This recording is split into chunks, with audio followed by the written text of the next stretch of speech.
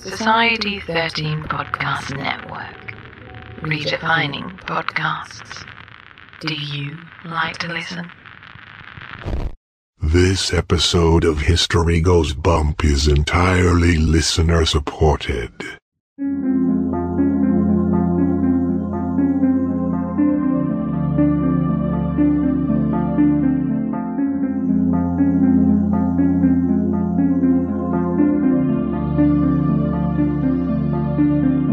History tells the story of the world and of our lives.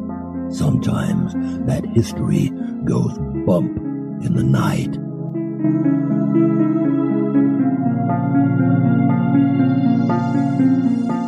Broadcasting from the center of oddity and the supernatural in Central Florida, it's the History Goes Bump podcast. Hello, you spooktacular people. Welcome to this 231st episode of the History Goes Bump podcast. Ghost Tours for the Theater of the Mind. I am your host, Diane. And this is Denise. On today's episode, we are going to be joined by Karen Wickiam, who is the host of the Stat Podcast. You've probably heard me mention that on here in the past. She is not only a former emergency nurse, but she's also a paranormal investigator. She's going to join us to talk about a couple of haunted locations in Whitby, Ontario. Before we get into that, we want to welcome to the Spooktacular crew, Daniel. Hello, Daniel. Nikki. Hello, Nikki. Danielle. Hi, Danielle. AJ. Hey, AJ. Robert. Hello, Robert. Heather. Hello, Heather. Caitlin. Hi, Caitlin. Jennifer. Hey, Jennifer. Nolene. Hello, Nolene. And Zach. Hey, Zach. And now, this moment in oddity.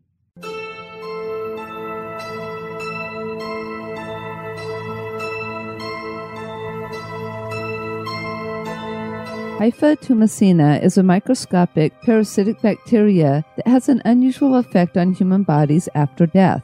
The parasite dehydrates the bodies before decomposition can even begin. The result is a perfectly mummified body. A place where this phenomenon has been observed is in Venzone, Italy.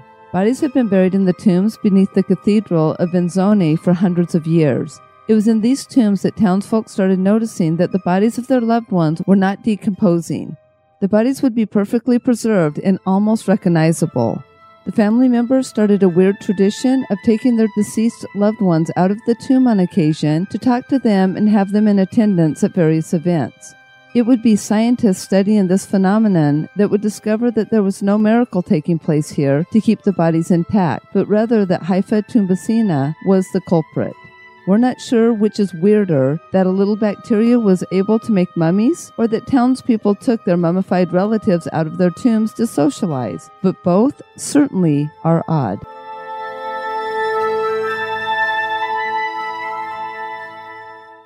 Grab your slippers, hot chocolate, flashlight, and maybe even that baseball bat. And now, this month in history.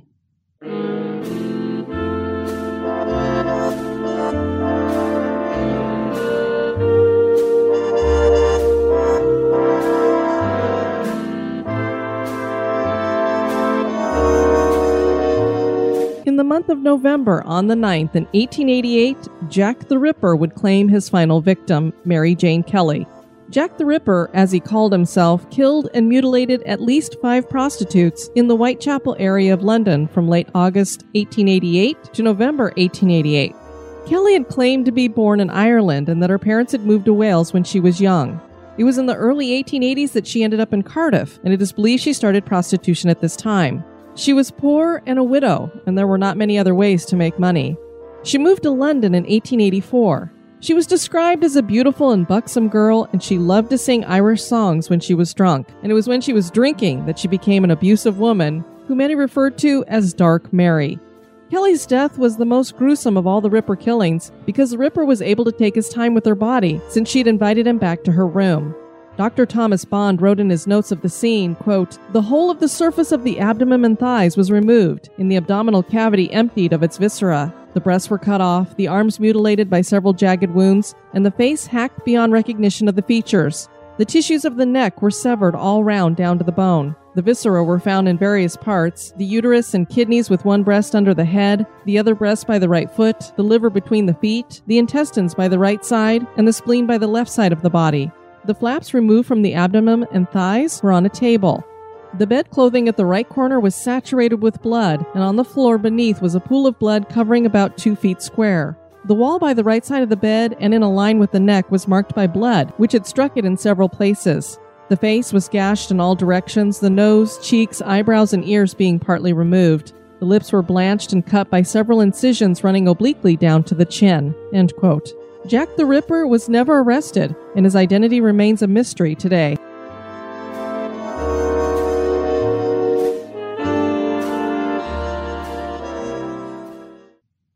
Whitby, Ontario is in southeastern Ontario and is what we would consider a suburb of Toronto. The name is Danish and means white village. The original surveyor of the area chose the town's names here from towns in northeastern England, so Whitby is named for a seaport in Yorkshire. Camp 30 was an urban explorer's playground with several abandoned, crumbling buildings just waiting to be explored.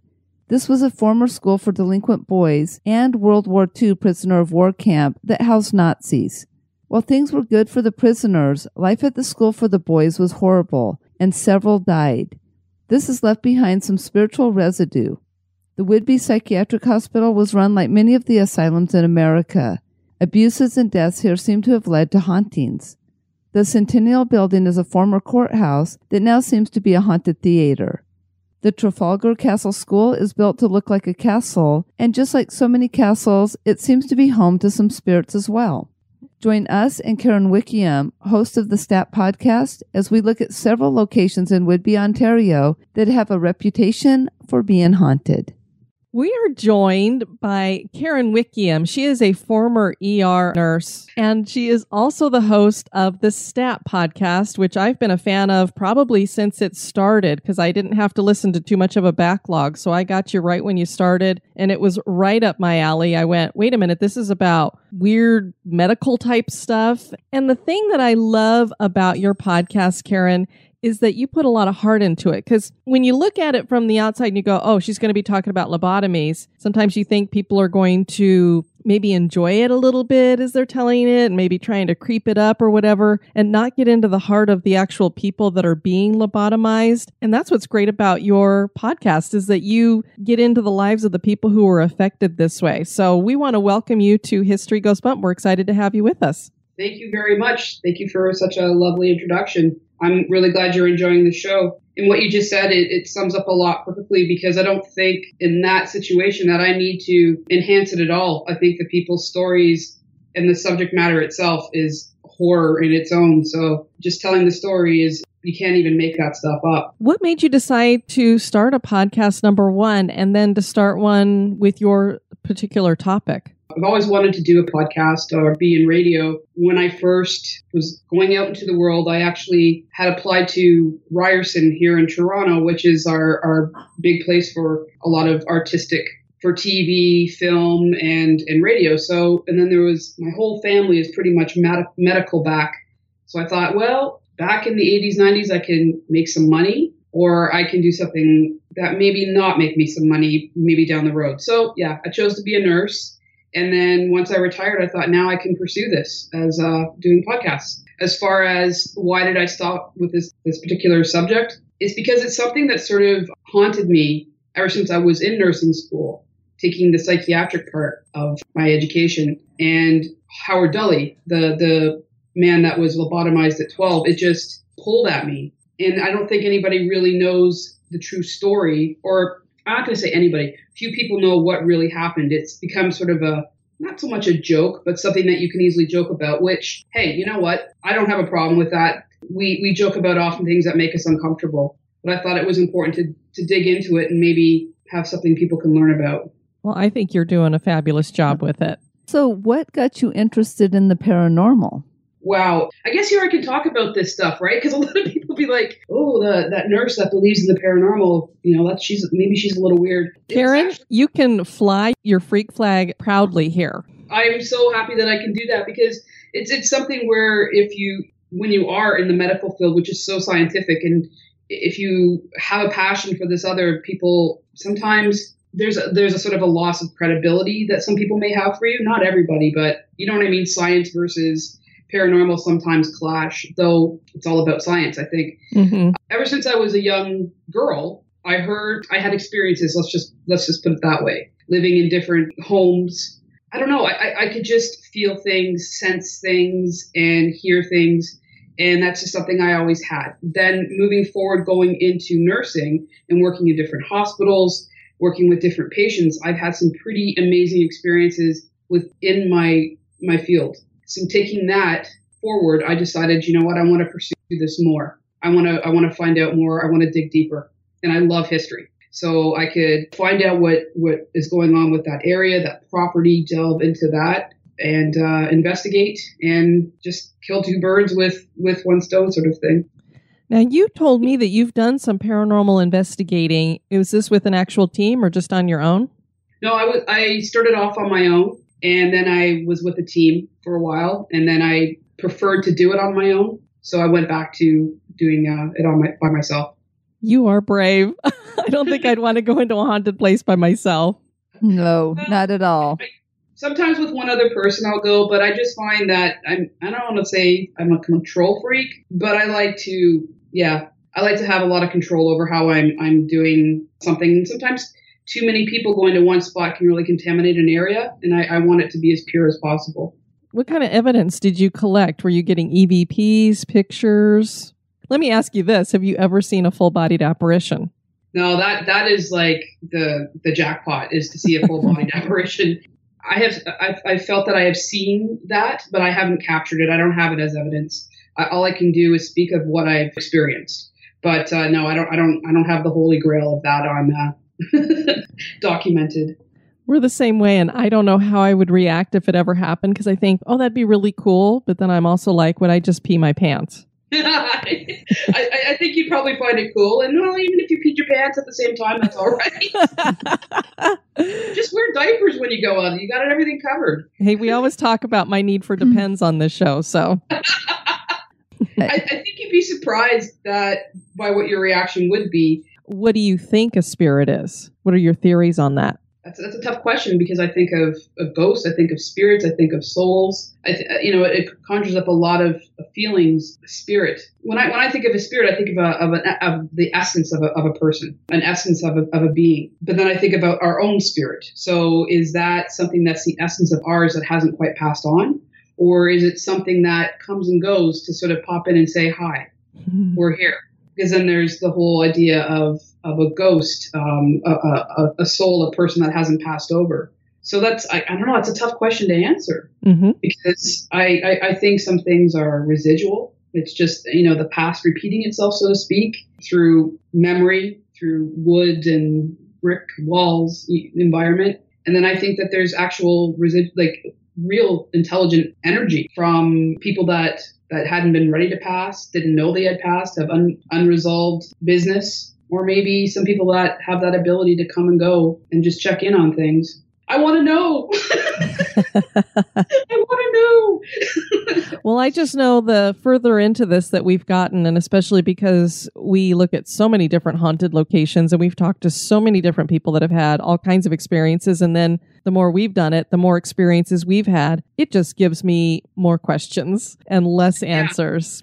At work and working with people who have passed, I've actually have experienced some incredible things. Two things as being a nurse, especially working in Emerge, that it is an honor to be at someone's birth, and believe it or not, at someone's passing, because you're seeing the end, you're witnessing the end of a life, whatever happens after, and then of course a birth, the beginning of a life. But I have felt changes in a room after someone has passed. I have seen someone that's been very close open their eyes and stare off with the most glorious, beautiful look on their face. And the room will become almost like, when you see the heat wave when you're driving down a highway? Yeah. And there's the room will have that sort of feel to it, and it will go cool. And then within moments, they would pass. And I really feel that I've experienced and shared something in that moment. Some people be like, oh, well, that's all in your head or whatever. But for me, that I believed I saw in something absolutely amazing. Maybe it was something, maybe it wasn't. And it was that kind of experience. Now, that didn't happen often, but it was that type of experience that made me really want to dig deeper into this. And hospitals are a hotbed for paranormal experiences. There's definitely a few places that I've worked where there are hallways, there are going to the morgue. It's usually in a dark underground basement where you go. It's got to be furthest away from as possible. And a lot of staff, we don't want to talk about it, but we've experienced things. So I don't know if I've gone a little bit off track here, but just to let you know that, definitely I've experienced and seen things in the hospital. And you can't freak out, right? Because you're at work. True. You'd be surprised that when you do come across something, it's maybe not as scary as you thought or would think. Well, and I got to think with some of the stuff that you've seen come into the ER, a ghost is like, oh, that's no big deal. Yes. Yeah. I mean, it's true. Sometimes, but that in itself leads to like traumatic instant death or quick deaths leads to unsettled spirit, right? Mm-hmm. Unsettled soul. Sure. So when it's quiet, if that's a word you never say in a hospital, but there are moments of quiet. Sometimes you'll hear noises or feel cool breezes or doors will open and close. And can you really be surprised by that, considering the nature of what goes on there? Well, thank you for sharing that. I mean, I think everybody at this point has heard the story of Steve Jobs when he was passing that, he opened his eyes and just was looking off into the distance like you described and saying, oh, wow, oh, wow, oh, wow. And we all wonder, what was he seeing? Yeah, exactly. And the beatific look on the person's face can tell me that whatever they did see was spectacular. Mm-hmm. It leaves your heart full of hope. I don't know. It was just an incredible experience. Well, I know that when my cousin passed away, right before she passed, she had kind of gone through a similar thing, but then she had said, it's okay, Mama's here. And her mom had passed away a couple months prior to her. And I know that when my mom was kind of relaying this with the doctor said that wasn't a hallucination. He said, we see it all the time. So kind of the same thing that you're alluding to when you work in the medical field. It's not just the same of like somebody having a hallucination because of the painkillers or whatever, that it's a wholly different thing. And that's what her doctor had said. And then you're kind of saying the exact same thing. Yes, it's something that we kind of, I think, all know, but don't talk about it for some reason. And I think it's that stigma of, it's an uncomfortable subject. Let's just put it that way. People don't like to talk about that. And even among ourselves, we have to have a certain veneer in order to get through a day sometimes. But when you are able to experience a wonderful, amazing thing like that, you know what? At the very least, I was witness to someone who may have been in horrific pain die with dignity and comfort, even if it's in those fleeting moments. They went happy. You know what I mean? Mm-hmm. So if at the very least, that was wonderful. But I believe to the bottom of my heart that it was way more than that. A couple of the locations that we're talking about today are located in Whitby, Ontario. Can you tell us a little bit about Whitby? We've never been there, so we're not sure. Is it a big city or what's it like? I'm just going to give a sort of a quick geography, if that's okay. I promise you won't be painful. That's fine. So we've got Toronto, the big metropolis of Toronto. And sort of anything within a 50-kilometer or so radius around Toronto is called the Greater Toronto Area. So Whitby falls within this Greater Toronto Area. And it's about 4 towns that really abut against each other: Pickering, Ajax, Whitby, Oshawa. That's your Greater Toronto Area, and they all literally sit on top of each other. So within that area, it's called Durham Region. And Durham Region is the history, military history, just historical value is huge. So a lot goes on in that area. In 1922, Mr. John H. Jury owned a farm known as Darch Farm that spanned 300 acres. He donated the land to the government so that the school for delinquent boys could be built.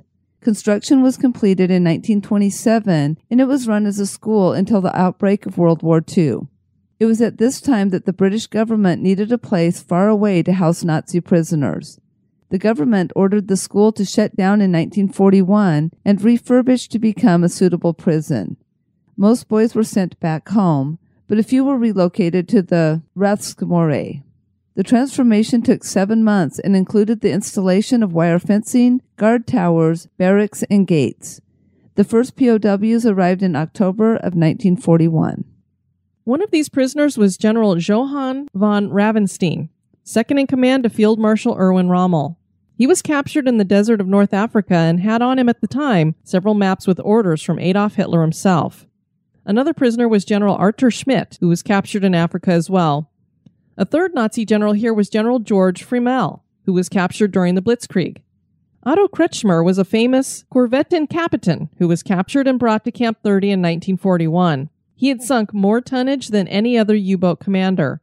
He was awarded the Knight's Cross with oak leaves and swords for his efforts. So there's a couple of camps there. There's Camp 30 and Camp X. And yeah. I guess, we never think about the fact that Canada has really been involved in a lot of our world wars. It's not like you guys were just sitting on the back burner. You were in it long before America ever jumped into these. So tell us a little bit about, let's start with Camp 30. What was its purpose? Camp 30 was a prisoner of war camp for Nazi German soldiers. So a lot of people would say, why Canada? Why Bowmanville? Bowmanville is the little city right next to Whitby. It's because of its location close to Toronto. And also the whole theory was that England was invaded and they had prisoners of war in England. And then they were released, that they would have a whole bunch of soldiers right in the mix ready to fight. If they were in Canada, they couldn't. So that's why they moved the prisoner of war to that area in Canada. That camp was within a half an hour drive of Camp X, which was our Secret Service type equivalent, military equivalent at the time. And then Toronto was next to that. So it was sort of your best area to have it. How long were they open for? I think it was 1941 to 1945, at least until for 3 years at the very least. It was a private school for delinquent boys before, and they were told that they needed to shut down and make it into a prisoner of war camp within a few months. So it was converted from a detention school into a military site. Interesting. So we've started off with a place for delinquent boys, which always has a weird contribution to hauntings. And then we've turned it into a prisoner of war camp. So we've got a lot of different kinds of energy going on here. Do you know how they were treated at the prisoner of war camp? Was it a good place to stay or was it bad? It was a great place to be. Oh, great. Okay. No, see, this is where I find it absolutely fascinating and terrible at the same time. The boys that were at this delinquent camp were horribly abused. There were 5 deaths. Mm. The prisoners from another country in a war were treated like kings. Wow. And that is where that gets my blood going. Mm-hmm. Because don't get me wrong, I'm not saying that anybody should have been mistreated, but come on, to have our hurting, who knows why those boys were acting out the way they were. Mm-hmm. God only knows. And for them to be so abused and beaten and murdered, you're following me here, right? Yeah, and then you treat the Nazis like they're kings. Yeah, there's a bit of a dichotomy there. Do you want to hear, can I tell you just a couple of stories of what it was like there? Yeah, please do. Okay, first of all, they did head counts between 9 and 5 p.m. So basically, you can just walk around, do whatever you want. We'll check in on you at 9 o'clock and 5 o'clock. So, there really wasn't a lot of major security. No. Being that it was a school prior, the amenities, they had an indoor pool, athletic complex, a soccer field, football field, hockey, tennis court, and a mini zoo. They also had an orchestra and a theater group. The prisoners got paid their full pay while they were there, had the money sent to them, and they could shop at a canteen that was like the 1940s version of Walmart. They also had brand new clothes sent from Germany for them to have fresh, clean uniforms. There was a doctor and dentist on site, so they lived very well. Their meals were amazing. In the summers, they worked on a farm, so they always had fresh meat, fresh vegetable, cheeses, breads. Nowhere in Europe, in huge part of the world, were getting any kind of food like that at the time. And they had access to all this. So just think about how that sort of life, they didn't want to go. They liked being there. We don't have to fight and we can be here and live so wonderfully. It was warm. So this is sort of like what the conditions were, if you want to call them that. Their biggest complaint was that the bathrooms were small because the detention center was made for children. So that was their big complaint. There is a German word, and I'm probably going to butcher it when I say it. It's called Ehrenwort, and it's the German word for word of honor. Why that is important is because if the German soldier gave their word, that they wouldn't escape, they were allowed to go swimming down at the lake. They were allowed to go out and go cross-country skiing, go get stuff in town, and then come back. So they could actually leave the camp and go back into it. So yeah, these were the horrible conditions they lived in. Of course, the way they were being treated, they would be idiots to leave, because if they get caught, they probably don't get to go back there. Yeah. It's like, that's the Canadian way, eh? Give us our word, you can go out. And no, yeah, so it was very, it was not a bad place for them to be. They quite liked being there. There was actually one documented battle, apparently. It was the only battle of World War II that took place, and it was in Bowmanville, where this camp is, and it was called the Battle of Bowmanville. And what happened was that in Germany at the time, Canadian soldiers were being shackled to the walls at their prisoner of war camp. The Canadians said, if you don't unshackle our guys, we're going to shackle your guys. Well, the soldiers got really upset about that, and there was a war in the camp where they were throwing jars of jam at each other. And someone got hit in the head and injured, and so the battle ended. Fabulous. So that's the battle of Bowmanville, the one and only war, battle in World War II offside of Europe. Sorry for my strange sense of humor, but I just think that, oh my God, that's the worst of it. Yeah. So what were the injuries? That guy got pegged in the head. Yeah. Well, that was quite the battle. Jam. It looked worse than it was. I believe, and it is believed, that most of the hauntings and activity take place from the abuse from the boys, as opposed to what took place, because no one died at the camp that was a soldier. There was nothing like that took place, but there definitely was terrible things that happened when the boys were there. What happened to it after the war was over? Did it go back to being a school? Yeah. And then, do you know how long it was open for? In the 1980s, and then it was shut down and abandoned. And so it's just been sitting there neglected. Up until a couple of years ago, it's been torn down now. It's totally leveled. That's why I was lucky to get in there and get the pictures I did and do the investigation I did, because it was in the process of being torn down. They were hoping to keep the buildings, make it into a heritage site. That never happened. And you know what? I don't know. My thoughts on that is why? Why would you do that? So much terrible stuff happened there. I don't know. Put a park in there. Let's not preserve buildings where such horrific things took place. Wow. So I was unaware that they had torn it down. So even though they felt it was a historic site, they just tore it down. Well, a lot of people were hoping. They put in, bids to have it made into like a Canadian heritage site, but it didn't happen. They were saying it just wasn't old enough, and they just couldn't justify it. And I'm kind of glad that they did, again, because when there's, in some homes where there's been mass murders or that type of thing, they generally tear those homes down. And in my opinion, this is just my opinion, but I think tearing it down would probably be the best thing to do. So it's been leveled now, but there's a ton of history that you can find. Well, not a ton, but you can find some just really cool history on the internet. And I've got some fantastic pictures.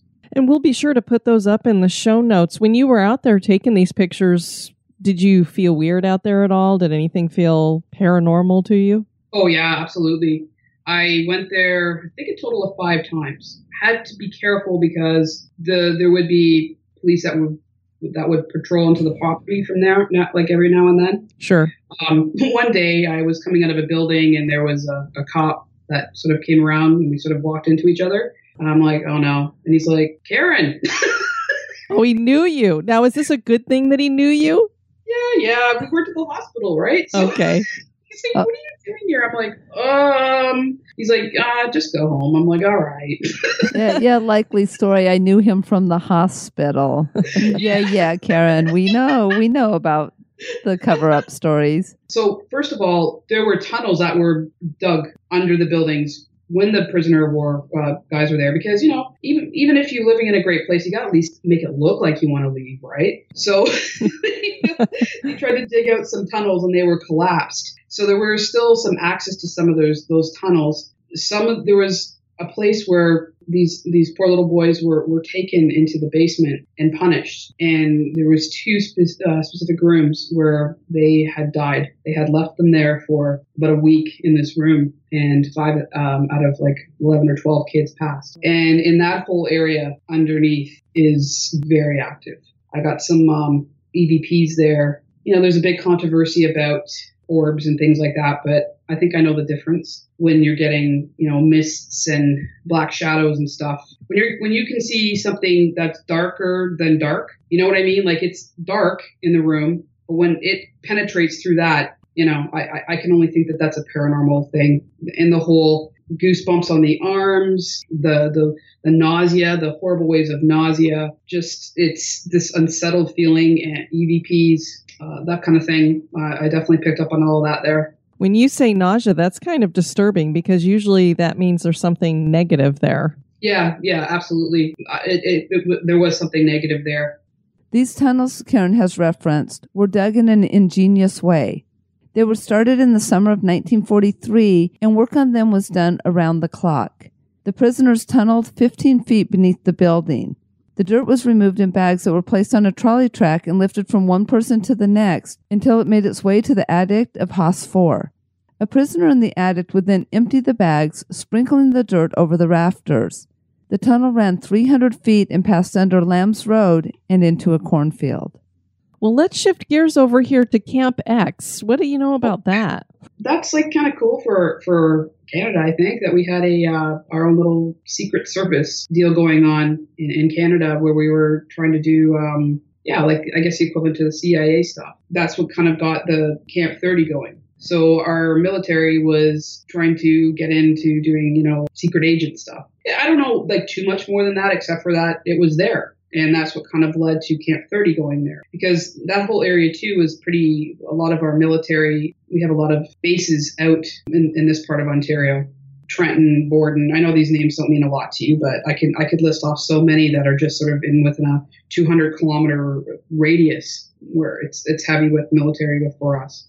Well, I do know that they have a radio communication center, and the transmitter they have there was known as Hydra. And I just love that because I'm into the Marvel and everything. Yeah.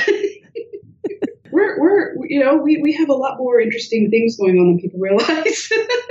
Now, do you know if this location this has been abandoned as well? Is it still standing or has it been torn down too?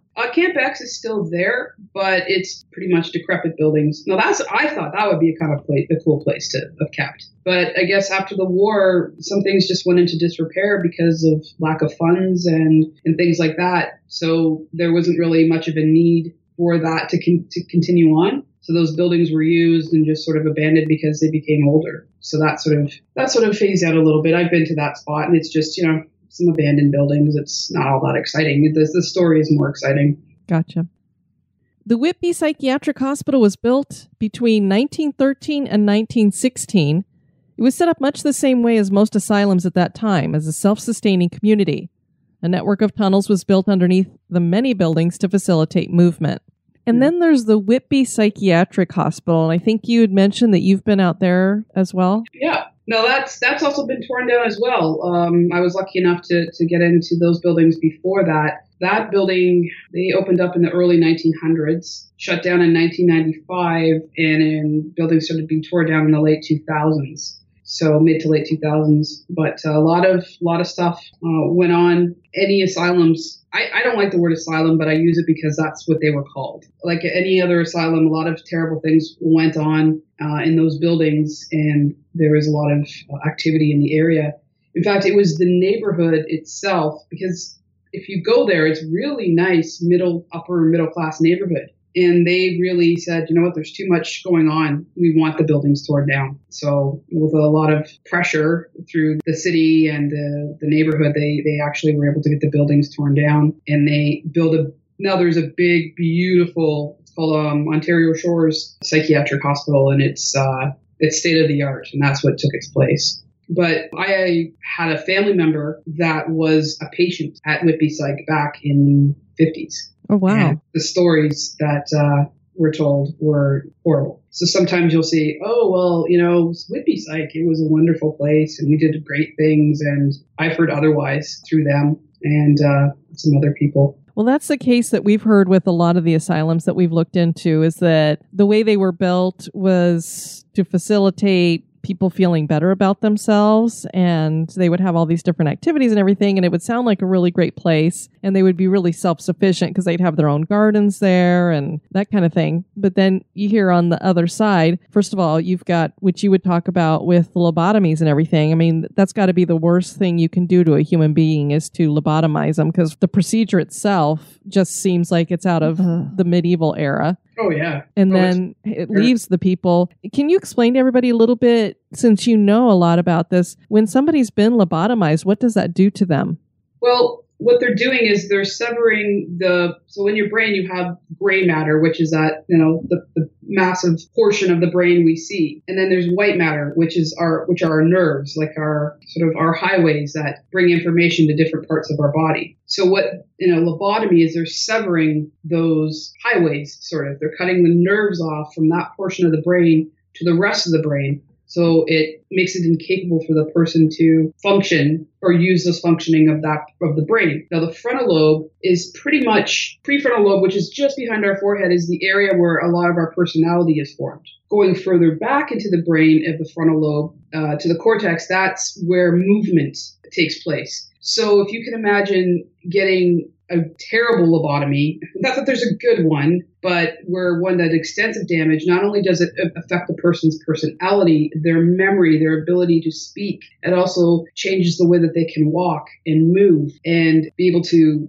get around. So that's what happens. So anything in your personality could go, your memories. In essence, I think you're robbing someone of their soul. Mm-hmm. I'm not saying that that's the soul center of the brain, but if you take away someone's personality that's developed over a period of time, if you rob someone of their memory, if you rob someone of their intellect, and sometimes people become very aggressive because of it, and some people become very labile. They become very, they just don't care about anything anymore. So it can be from any extreme where it has a mild reaction on you, where you just sort of become, without any disrespect, sort of like a zombie, all the way up to complete vegetative kind of. Mm-hmm. Yeah, vegetative. Yeah. So yeah, that the frontal lobe is one of the biggest and most important parts of our brain, because it's not just personality; it's walking and talking and thinking. Sure. And I mean, I'm one of those people who actually believes that our personality is our soul. So. Oh, I agree. Yeah, I do. I'm the same with you. Yeah. So to me, like you said, it kills the soul. Yeah, it totally would, because you're not really who you were then anymore. And the people that got the lobotomy oftentimes were, here I have my argument of when was there ever a good reason for a lobotomy? There's not, because you can't fix something by destroying it, right? You can't cause permanent brain damage to fix something. And it was known that you can't fix schizophrenia by severing white matter. Yet he would go after schizophrenic patients, or other doctors would. So what they were trying to go after to fix, it couldn't even be quote unquote fixed, if that's what you want to call it. So, you could be an alcoholic. You could be a woman that has postpartum depression, a child who maybe had ADHD or something like that. It didn't even have to be. All you had to do was maybe just piss off the wrong person, unfortunately. Yeah. Well, I mean, we know that's the reason why some of these people were actually put in there. His husband was done with his wife, and so he'd have her locked up. Oh, that's exactly it. I can't think of a bigger, or that's as big as a horror story as I can imagine happening to somebody. So yeah, those things were taking place at this hospital. Oftentimes people were given shock treatments as a form of anesthetic, because the brain gets shocked, you seize, so you become unconscious. And during that unconscious period, that's when they would do the lobotomy. And then when you wake up from that unconscious state from the seizure, and bones would break during the seizure. You could get broken jaws, broken ribs, broken femurs, when all they had to do was just give them a bit of ether if they were going to do it. It's just one barbaric thing piled onto another thing. And of course, you have all those other treatments like ice baths and hanging people from the ceiling and twirling them around as fast as they could. It just goes on and on and on. Yeah, I think one of the worst stories we'd heard is Rhoda Derry. I don't know if you've ever heard her story. It doesn't sound familiar to me. She was kept in they called it a crib, and it wasn't a adult-sized kind of crib. It was just basically a cage. And she was kept in there for so long that her limbs and everything, it was just, she was kind of in this deformed position and couldn't walk and anything, because that's where she'd been kept for so many years. And she actually, a doctor did come through and pulled her out of there and helped her to improve her life and everything, and it was much better for her after that. But that was one of the worst things I'd ever heard. I'm going to look into that. Rhoda Dairy? Yeah.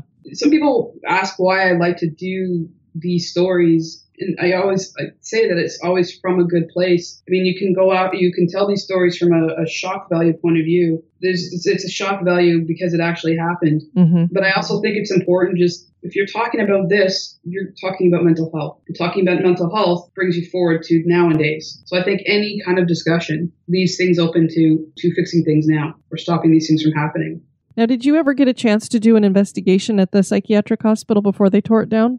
Yeah, I did. I myself didn't really get much activity, but I had to go out during the day. And so ghosts are around no matter what, but it just contaminated with light and because it was in a suburban neighborhood, so cars going by, things like that. So it was hard for me to really get a great investigation, but I could feel it.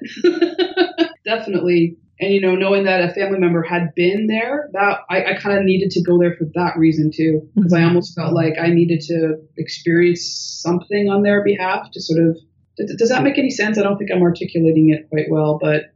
No, I think you have a connection to it. And so kind of you wanted to go there for that connection. Yeah. And it just, like you said, this place did have a farm. It was self-sufficient. I think that you touched on that. It sort of also cuts this whole place off from society when they say, oh, well, we're a self-sufficient place. Well, that just makes it easier for you to stay all encompassed, for you not to have communication with the outside world when you have everything all under one roof. And oftentimes, if people were supposed to be high functioning enough to go out and work on these farms, they didn't go. They hired people to do that. Most of the time, they had all these great amenities there. They weren't used. It looked great, but if they put it into practice, but they often didn't. Did you hear any stories of anybody saying that they had any kind of haunting experiences there? Yes, there were some people that in the paranormal group that I was in said that they heard like a woman crying. They would hear sort of like that kind of screaming, crying kind of thing. A nurse that I worked with, her mother,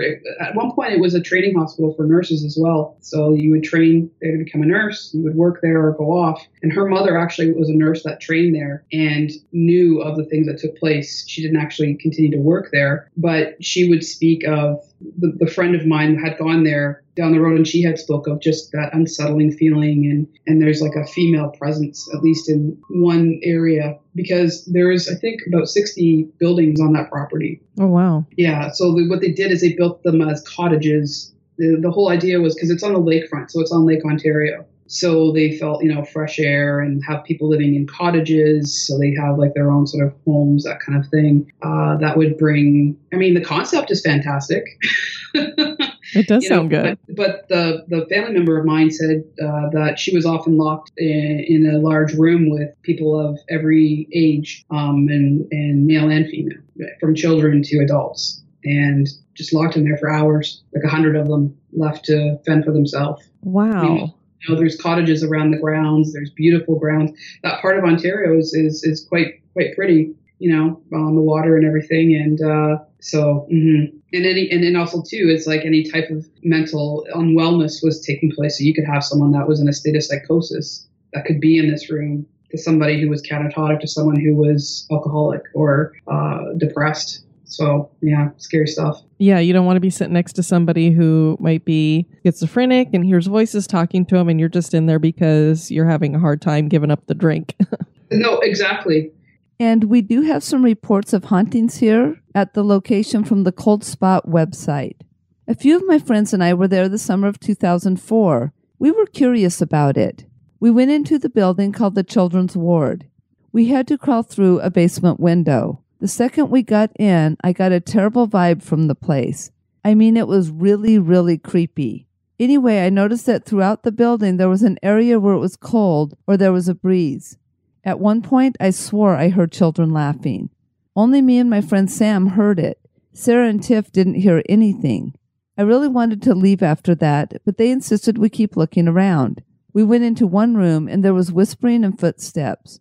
We all heard it this time. It was quite terrifying. We all made haste and left after that. On our way out, I kept on hearing footsteps following us, and not just one set, like a lot of them. Anyway, it's 100% haunted by my books and by lots of other people I know who have gone. Another person told them, I was a guard at Whitby Psychiatric Hospital in 1988 to 1989. One night I got a call that a doctor's dog was going crazy when the elevator went by in Building 30. Her office was located on the second floor. I went in and saw that the elevator was on the third floor, called it, and went to the second floor. The doctor explained that her dog normally ignores the elevator. It had a habit of starting up on its own and traveling the floors, but that night was an exception. After I asked to borrow the dog, we went up to the third floor. I was about halfway around the floor when the dog stopped at a door. He started sniffing, and I said, "What do you hear, Max?" The dog looked at me and, turning back at the door, started pawing it. I got my keys, put the key in the lock, and all I had to do was turn the key and the door was open. I felt a sudden wave of terror go through me, and my hand would not obey the signal from my brain to open the door. I pulled the key out and, tugging on the dog's leash, said, "Let's go, Max." I had to get out of there really fast. The dog wasn't leaving that door, and I had to drag him away with all my strength. He was about a medium-sized dog. After the dog was about 10 feet from the door, he finally came with me. I headed back to the doctor's office, handed the dog over, and said, "Found nothing, gotta go now," and headed out of that building as quickly as I could. I started feeling like a coward and returned. The doctor had left for the night, although she appeared to be ready to work through the night, and I left. The next day, I retraced my steps and found the drag marks on the floor. I opened the door, looked inside, and found only undisturbed dust. I heard later that years previously, a patient had murdered a nurse on the third floor and then committed suicide. He has been known to scream at the guards, telling them to get out of his building. So I don't know, just had a creepy feeling apparently. Thank goodness didn't actually see that scene. Oh, no kidding. That would have been very, very terrifying. I can tell you of a situation that I was in where I have an EVP of where I was in a situation where it was a very dark entity and there's actually growling and banging and things being thrown that you can hear on my recorder while I was doing the investigation. Wow, I know how disturbing that can be because I have picked up a growl one time on an EVP, and it is the freakiest thing because all of a sudden you're hearing something you're not expecting to hear. It was awful.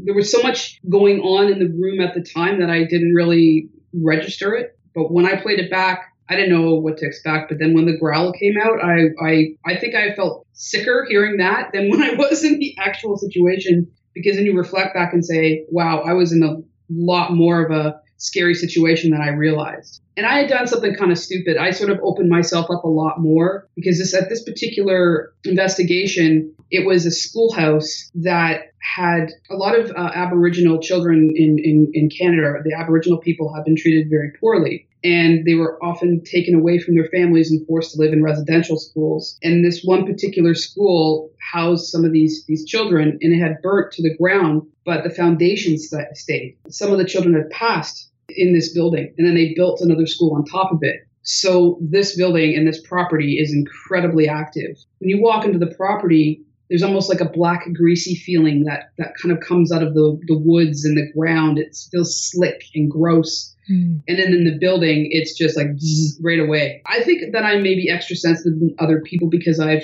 allowed myself to be. I've opened myself up to it. I think that we can all sense things if we want to. I'm not saying we make it up. It's just that you either want to know about it or you don't. Sure. But in this situation, when I went into the basement of this place, I sensed a little child. And there was a rocking chair down there. Of course, you got to have a rocking chair in a basement just to creep you out even more. But the chair was rocking. And we had some cameras, night vision cameras down there. And you could see the image of a little girl kneeling down behind this rocking chair. And it was rocking. Wow. And then I had gone down there before, and there was a room off to the corner that was very dark, very black, very sulfury, horrible smelling. When I saw that or felt that there might have been a child spirit down there and I knew of that darkness, I was like, I don't know, something got into me. I'm like, I got to go down there and help her somehow. And I opened myself up. And the room just went black and sulfury and thick and awful. It was horrible. And I was saying, back off, go away. And then afterwards, when you listen to the recording, it was this growl, banging. You can hear things being thrown. It was just me and one other investigator down there. And he's a pretty tough guy. And when he heard this recording, he was shaking because he was witnessing what was going on, but he didn't hear that either. So he was sort of my witness to say, no, none of that we could hear. So yeah, that was probably the scariest thing I've ever been involved with. And I it took me a couple days to shake that off. I felt really sick. And I do meditation before and after. I have my Reiki master, so I know how to cleanse and prepare. So yeah, I really haven't done anything like that since, because it gets real. Yeah, you don't want it to come home with you, that's for sure. It can get serious fast. The little girl was behind the rocking chair, which to me sounds a little weird because why wouldn't she be sitting in the rocking chair? But then when you talk about this growl, it makes you wonder if she wasn't hiding behind the rocking chair. That's what I felt that was happening, is that he was sort of, it's funny because I say he, and I don't know why I'm saying he. Because I have this image in my brain, like I could literally draw for you what I felt that this entity looked like, and I could draw for you what I felt that this little girl, at least what my mind's eye sees, and I felt like he was trapping her here, like almost being vindictive and trapping her down there, and that she was hiding, she was terrified, and she couldn't cross over because of that. All right, well we will let you go. And we'll talk to you again in the future. Nice talking to you guys. You guys are so nice, so much fun. Thank you, thank you, thank you. All right. Have a great night. Bye-bye. Ciao. Ciao. Well, that was some great locations that Karen had shared with us. I dug in a little bit deeper to see if we could find some other haunted locations, and Whitby has some. This one appears to be one that is from somebody's personal residence in a home that's near the old psychiatric hospital, and it was reported on the Toronto Ghost website. About 2 years ago, while I was home alone, I was going upstairs to go to bed. When I got to the top of the stairs, I turned to go into our bedroom, and I saw a woman in a red satin dress or nightgown lying on my side of the bed. She had strawberry blonde hair, and I would say she was around 5'3", thinking about the amount of space she took up on the bed. I would say that she was probably in her 30s, though I didn't get a really good look at her features. I can't remember positively, but I think she turned to look at me. I only saw her for milliseconds, though. I was very shocked, and after catching my breath, I turned back and she was gone. After some time had gone by and nothing more happened, I figured that it had been my mind playing tricks on me. But last night, my husband had gone upstairs briefly, and when he came down, I knew something was wrong. He told me he'd seen a woman lying on my side of the bed and described her as I have. The Centennial Building. This is the former Ontario County Courthouse, which was built in the 1850s. Frederick Cumberland and Wallace Storm were the architects who designed the building. Trials were held here starting in 1854, and the courthouse was in use until 1964. That's a long time. That's over 100 years. After that time, the building was used as a community center that eventually became home to the Whitby Courthouse Theater, county archives, banquet facility, and meeting rooms. In 1979, the Centennial Building was designated as a heritage structure under the Ontario Heritage Act. One tragic event that occurred here happened during a trial in 1873. A man by the name of Jack was sitting in the courthouse watching the trial of his son. The young man was accused of rape. Jack was very agitated and became even more stressed after the jury came back with their verdict. As the judge was preparing to read the verdict, Jack jumped to his feet and ran through a set of doors in the courtroom that led to a balcony. Once the judge read that the verdict was guilty, Jack threw himself over the balcony and died. It is his spirit that is believed to haunt this location. Custodians and other workers in the Centennial Building say that lights go on and off by themselves, and they've seen a shadow person in the hallways. Many times, custodians have locked up a room only to pass it later and see the lights back on in that room. This happens often in the Regal Room. One custodian witnessed an apparition in the upper balcony of the theater, which then stepped down 15 feet onto the floor below. So I'm not exactly sure if it floated down from the balcony or if there's a set of stairs that it watched the figure go down. I'm not quite sure. Yeah, because you don't exactly step down 15 feet. No. I guess if you're a ghost, you can pretty much do whatever you want. True. The building has been investigated several times by various groups, with each reporting that they have captured EVPs and that members of their teams have experienced strange feelings up on the balcony that have left them dizzy. The Canadian Paranormal Seekers did an investigation here in 2005 and claimed to capture what appeared to be a ghost on video. They also said that their psychic tried communicating with Jack and that he was angry and wanted to know why they were there. In a picture taken of her while channeling, there is an orb, and they claim there are hands overlapping her hands, but we didn't really see that one in the picture, and you all can look on the show notes. There's a picture of her sitting on the steps. Yeah, the orb's a little bit different than most orbs, but I'm not quite sure where they were seeing hands over hers, because I'm not seeing that. And of course, as we know, orbs can be very dubious, If I saw a face in it, it would be a little bit more convincing. Then we have the Trafalgar Castle School. It's home to one of the finest private girls' schools in Ontario. It was originally built in 1859 for the sheriff of the county, Nelson Gilbert Reynolds. Apparently they must have paid him rather well. The term castle in the name refers to the building structure, which was inspired by an Elizabethan castle. It was built from limestone and took 3 years to complete at a cost of $70,000. At the time, this was the largest private home in North America. There's reportedly a legendary hidden chamber and a secret tunnel. Reynolds lived at the castle until 1874. Then financial difficulties caused him to have to sell the property. Obviously, trying to maintain such a big property can be a little expensive. So he built this for $70,000. He sold it in 1874 for $35,000. So for half of what it cost him to build it. Wow. Must have been desperate to dump it. Well, the Methodist Church stepped up and they bought the property and opened it as the Ontario Ladies College, which changed its name in 1979 to the Trafalgar Castle School. It is only fitting that a school that looks like a castle would have ghosts. Students throughout the years have claimed to hear phantom footsteps, and they've seen doors open and close by themselves. One legend from the school involves an elderly woman's visit to the school. It was night, and she told the caretaker that she wanted to see her granddaughter's room, which was room 232. The caretaker leads the woman towards the room, and when he turned to tell her that they had arrived, the woman had disappeared. The Toronto Ghost website reports that in 2008, someone wrote them and said, "Because I work in law enforcement, I'd prefer to remain anonymous. I just finished 3 nights of working at Trafalgar Castle School, and I feel pleased to offer you a new story. This happened my first night there. At about 9:30 p.m., I was starting to write a report in the green gym office area when I saw a brunette, about 15 years old, in white gym clothes, t-shirt and shorts, walk down a staircase, turn right, and vanish from sight. She was in the building where the fitness room is, located behind the chapel. Since I hadn't toured the grounds yet, I didn't think anything of it. The students are free to go in and out until 10:30 p.m. Then I went for a walk, and I quickly realized that there was no door where the girl turned and left my sight. 24 hours later, a friend was talking to my husband quite casually about TCS being haunted. Apparently, this is old news to those who live nearby. But it's new news to her." Exactly. Wow. I guess, it's one of those things where we have these experiences, and at the time, you don't really know that that's what that was. And then when you think about it later, you're like, what was that? It would seem, according to these stories and the stories that Karen told us, that some unexplained activity is going on in Whitby. Every town seems to have its share of ghost tales. Are these locations in Whitby, Ontario haunted?